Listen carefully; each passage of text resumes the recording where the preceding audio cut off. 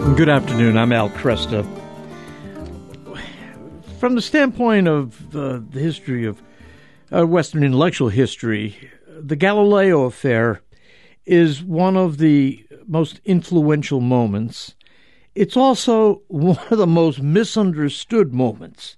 And John Paul II, when he gave his important speech about the Galileo affair, after the church had done intense investigation, he said, "The new science, with its methods and the freedom of research which they implied, obliged the theologians of that time to examine their own criteria of scriptural interpretation. Most of them did not know how to do so. Paradoxically, Galileo, a sincere believer, showed himself to be more perceptive in this regard than the theologians who opposed him." My guest, Dr. Cory Hayes, has penned a wonderful piece in Church Life Journal called "The End of the Galileo Affair, Galileo's Theological Contributions." And Cory teaches upper school theology and humanities at John Paul the Great Academy in Louisiana. He previously served as senior professor of philosophy and theology at St. Joseph Seminary College, and his research and teaching interests include Byzantine and Eastern Christian theology, philosophy of nature, and the relationship between theology, philosophy, and the empirical sciences. Cory, good to have you with me. Thank you. Good to be here. Thanks for the invitation. Most people, as you lead off your article with, most people think that the traditional Christian way of interpreting the Bible was very narrowly literal, and that it was only in modern times that some Christians abandoned that literal approach in favor of scientific, or really forced to by scientific discoveries, and that's the reason Galileo was condemned in 1633. It's because the church had this very narrowly literal straitjacket, and Galileo, in his belief in Copernicanism and the Earth revolving or orbiting the sun, that couldn't be fit into a proper understanding of Scripture. Was it really just a battle between scriptural literalists and the new scientists? Not quite. So, as I mentioned in the piece, and this is well known by theologians, church historians, that from very early on in Christian history, say, for example, with St. Augustine of Hippo, there had been lessons learned about one has to be very, very careful interpreting biblical texts. For Augustine, it was particularly Genesis. One of his main concerns was one has to be very careful in interpreting Genesis, for example. And he warned Christians against making sort of overt claims about the natural world based upon a surface reading of Genesis, because, well, it often had happened that you had pagan natural philosophers who had a better sense of what was going on in nature, and all this seemed to do was kind of, put the scriptures up and the Christian faith up for scorn. Yeah. And so from the very early times, especially regarding Genesis and Genesis' certain claims about the natural world, the construction of the earth and the firmament, etc., there had been a deep Christian tradition, a Catholic tradition, of being very, very cautious. And this is tradition Augustine and even those others in the Galileo affair knew well. So Galileo, didn't he try to appeal to that tradition? He appealed to that tradition very powerfully and eloquently, actually, in 1615 in a work called A Letter to the Grand Duchess Christina. Christina of Lorraine was the mother of his patron, and it was a bit of a conceit. The letter wasn't really to her. It was meant to win people over to his position. And in it, he's actually a master of using Augustine's on the literal interpretation of Genesis for sure. But one of the things Galileo didn't count on, I think you might say, is sort of the spirit of his age and actually the long shadow of the Protestant Reformation and certain abuses in biblical interpretation And the church had become very, very cautious since the Council of Trent in this regard. And that's something I think Galileo underestimated or didn't fully appreciate. So in the wake of the Protestant Reformations, the church took a more conservative approach to scriptural interpretation. Sure. So yeah. One of the issues on which the Reformation pivoted were interpretations of Augustine regarding justification. Yep. So Luther appeals to Augustine all the time. John Calvin famously said something to the effect, "In all things, Augustine is our father." This kind of right. And so one of the things the Reformation the Trent had prudentially laid down in the council is that any biblical interpretation regarding, quote, faith and morals that departed from the consensus reading of the fathers was forbidden both in public and in private, by the way. And so this had sort of, for reasons that were, in the times understandable, tended to want to narrow what was kind of possible. And even in Galileo's time, we're not even 100 years on the other side of the Reformation, and it had really sort of transformed the face of Europe and the church's place in European Christianity.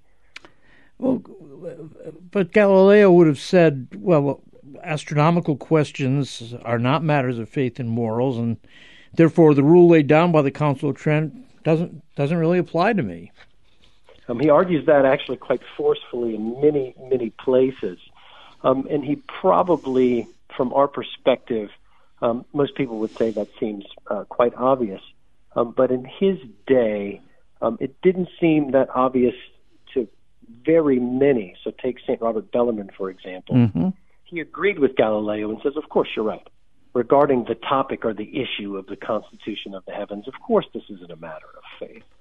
But Bellarmine says, well, however, it seems the author of Joshua plainly asserts something like geocentrism, for example. Mm-hmm.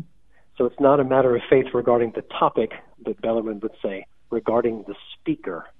Oh. Now, Galileo had a perfectly good answer to this. Based on Aquinas and Augustine, maybe the author of Joshua was just talking in accordance with common experience of the senses. It appears the sun rises and sets, so of course he would talk this way.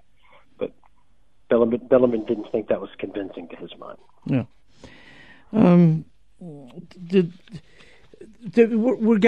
Let's just shift gears a little bit here. Were Galileo's scientific arguments that compelling? Well, it depends on one's measure. So one of the things that every player in the Galileo affair agreed, several principles, by the way, to get to answer your question eventually. Sure. Everyone agreed on the unity of truth. Everyone agreed that truths of faith and truths of reason cannot, in principle, ever contradict. All contradictions are merely apparent. So everyone agreed on this. Everyone even agreed that scientific facts, as we would call them, that's anachronistic. They wouldn't have used quite that terminology. Are utterly relevant for interpreting the Bible. So everyone agreed in that regard. And even St. Robert Bellarmine famously in a letter to a priest, Father Paolo Antonio Foscarini, who was a Carmelite and, like Galileo, mathematician and astronomer, Bellarmine says, look, if you can demonstrate, and that's the word he uses, demonstrate that Copernicanism is true, he says, then of course we would have to look at biblical passages differently, right? Yeah. Yes. But there are two things at play here. Bellarmine says demonstrate. He doesn't mean exactly what we would mean sort of by modern scientific notions of reasoning to the best explanation based on evidence. But beside that fact, all of Galileo's data points, so in 1610 he had helped design the first telescope useful for celestial observations. By today's standards, utterly primitive, by the way. It didn't work half the time. The weather had to be perfect. But nonetheless, in 1610, he discovered the Jovian satellites, or moons of Jupiter, that Venus has phases. He's the co-discoverer of sunspots with Christoph Scheiner, a Jesuit astronomer. So all of Galileo's data points that could be explained by Copernicanism could also be explained by alternative models. Tycho Brahe's model, for example, which was geocentric, Earth at the center, and geostatic, but famously has the moon revolving around the Earth and all other celestial bodies revolving around the sun as it revolves around the Earth. So by the standards of his time and even ours, Galileo doesn't quite have what would constitute proof. Galileo's favorite proof, so-called, were the motions of the tides. Galileo thought, since we could see this every day, this must be the kind of strongest proof because it's so obvious. It's not obscure like astronomical reality. So he thought the tides were explained by the motion of the Earth. You might think of water sloshing around in a bowl. Mm-hmm. And as it turns out, that is, well, false. And so by the standards of his own day, didn't have proof. And proof was slow in coming. So eventually the aberration of starlight is shown by James Bradley. A phenomenon called stellar parallax is eventually demonstrated to be greater than zero. I think it's in 1838 by Friedrich Bessel. And it's really not until Isaac Newton's Principia do we have a cogent mathematical framework in which to even kind of cogently conceive of something like heliocentrism. So proof was slow in coming. I mean, this is so amazing, given the flippant way most people approach this discussion of Galileo. In their mind, it's simply a matter of an authoritarian, narrow-minded church with brittle hermeneutical principles, imposing them on this free-thinking, brilliant scientist who had established beyond doubt the Copernican model. And it must drive you nuts to see the Galileo name show up in movies and novels as though. I often say whenever I give talks, and I talk about this a lot, is whenever this comes up, a seance is held and the specter of Galileo is always kind of raised as the one shining example. Cory, hold it there. We'll have to take a break. We'll come back. My guest, Dr. Cory Hayes, teaches upper school theology and humanities at John Paul the Great Academy in Louisiana. He's written a piece called The End of the Galileo Affair, Galileo's Theological Contributions.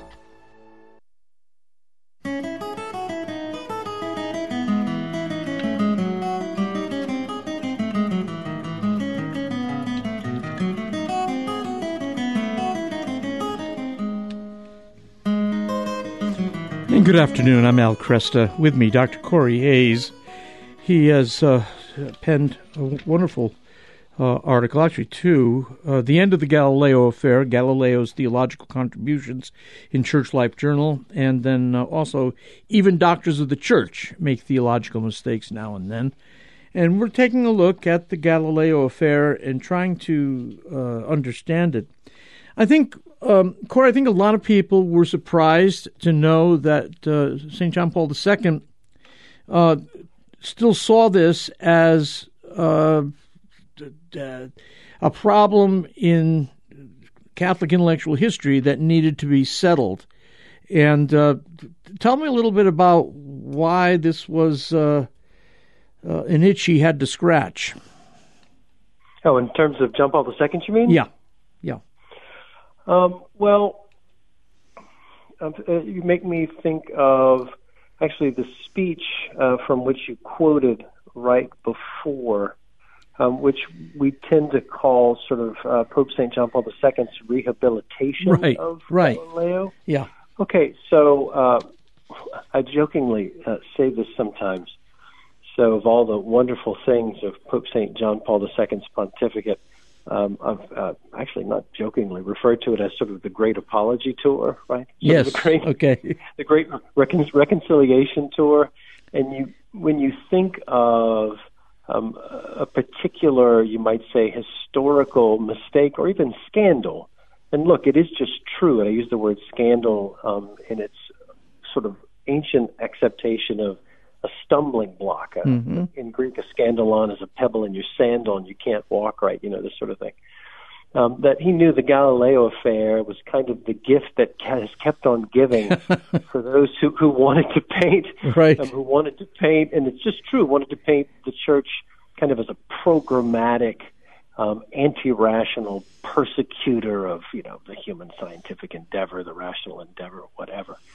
I think for just those reasons alone, he saw it as fairly crucial and of a kind of a transcendent importance, as one is, if we need to look at, church history and see mistakes, this was, if not top candidate, let's say in the top 5. Mm-hmm. And so he emphasized that the theologians of Galileo's time didn't examine their own. They didn't adequately examine. They were not self-critical regarding their own approach to Scripture, and there are three factors contributed to this failure. One, as you pointed out, the rules of scriptural interpretation at the Council of Trent, which were formed in response to the various Protestant reformations. Secondly, a new understanding of science's methods. And thirdly, new ideas about the autonomy of science. Today, those we understand scientific methodology, the whole philosophy of science areas can get very technical, and people often argue about scientific method and its limits, and people argue about the autonomy of science. How do we always know where science ends and anthropology begins, which then gets us to the nature of the human person? And now we're in clearly theological ground. So Sure.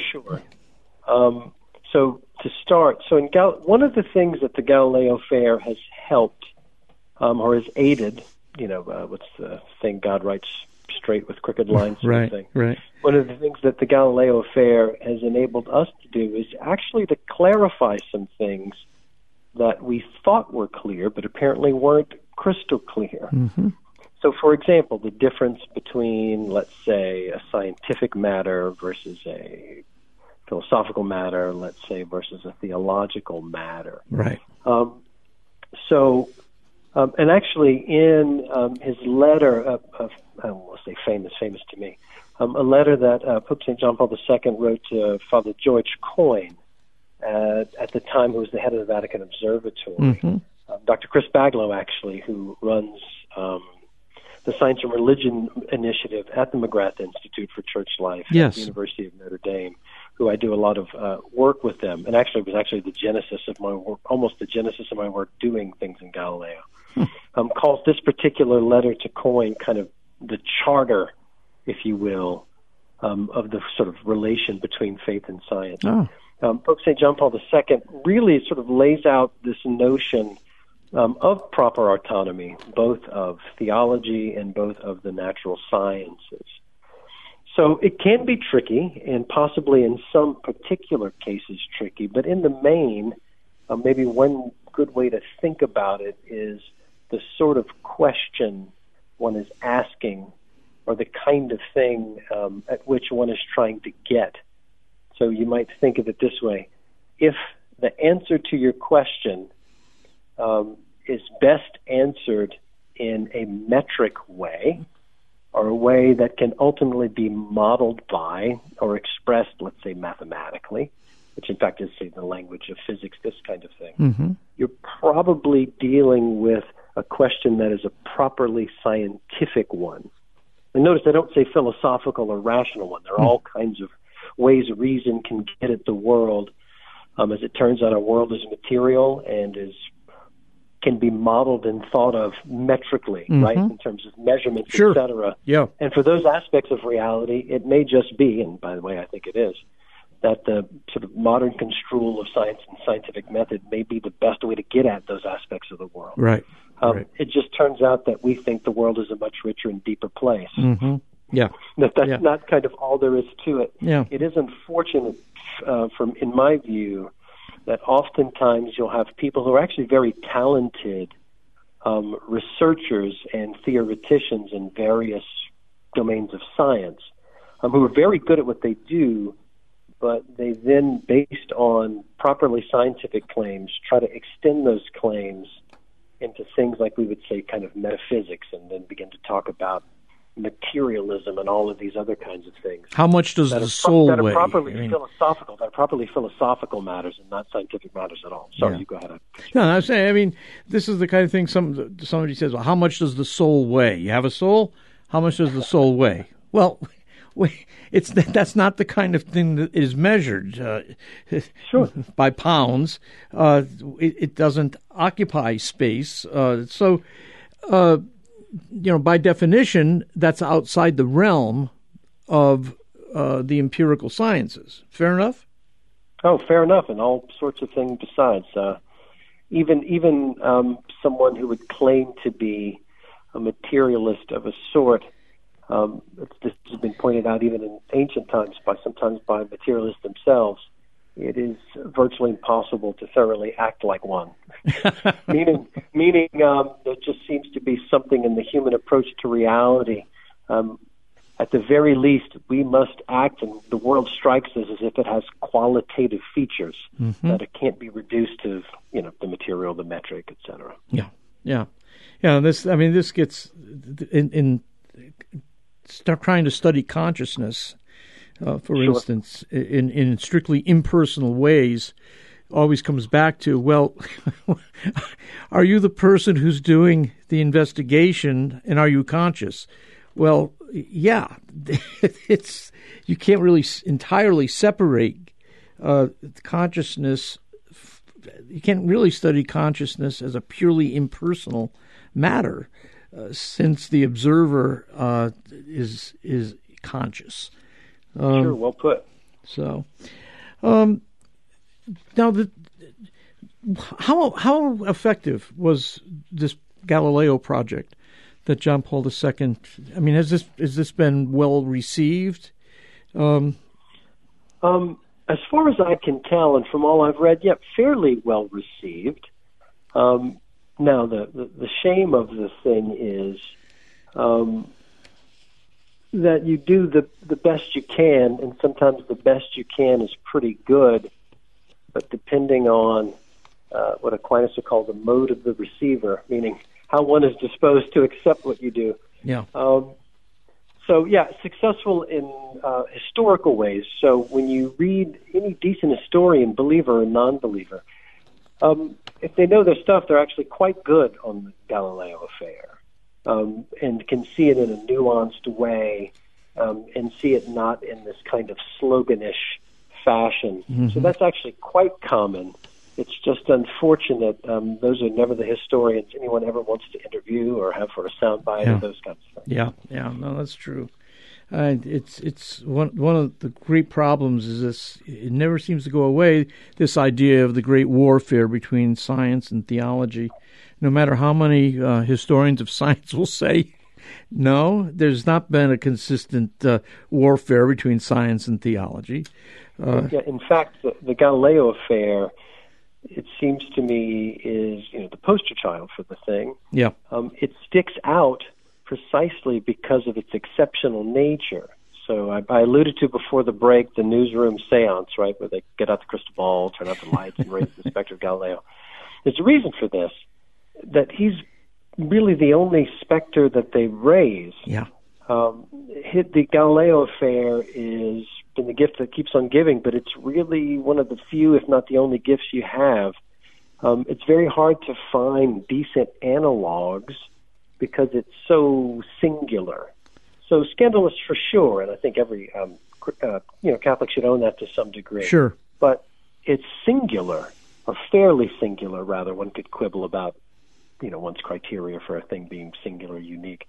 But it stands out precisely because it's an exception. Yeah. Like sometimes exceptions do. Yeah.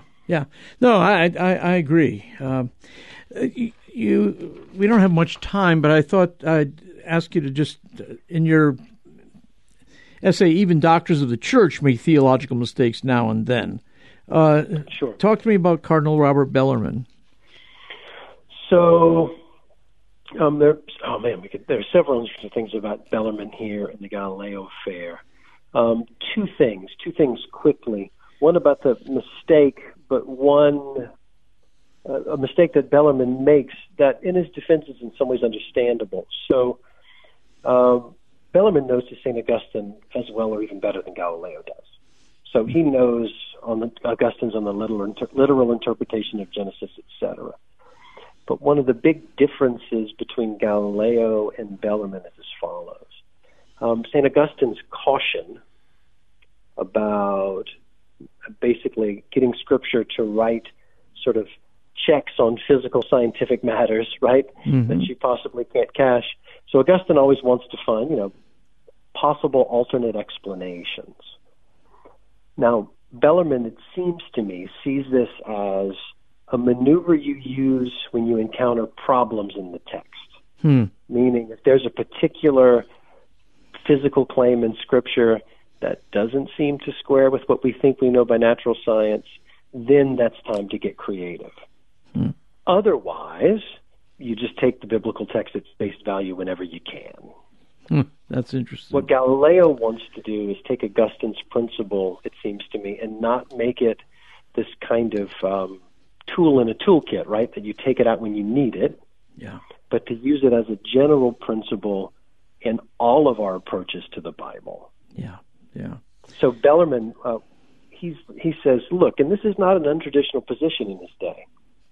Every biblical passage has a literal meaning, which is what the sacred author intends, and a metaphorical meaning.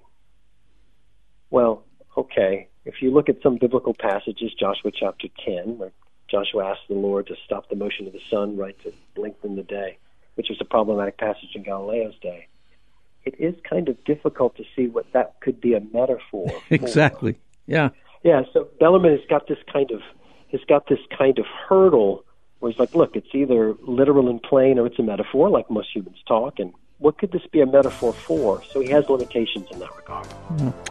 Well, thank you so much, Cory. I really appreciate your work, and hope we can talk again in the future. My pleasure, and I would be more than willing to do so. God bless. Dr. Cory Hayes teaches upper school theology and humanities at John Paul the Great Academy in Louisiana. We'll have his 2 essays from Church Life Journal available for you in the Cresta Guest Archives. I'm Al Cresta.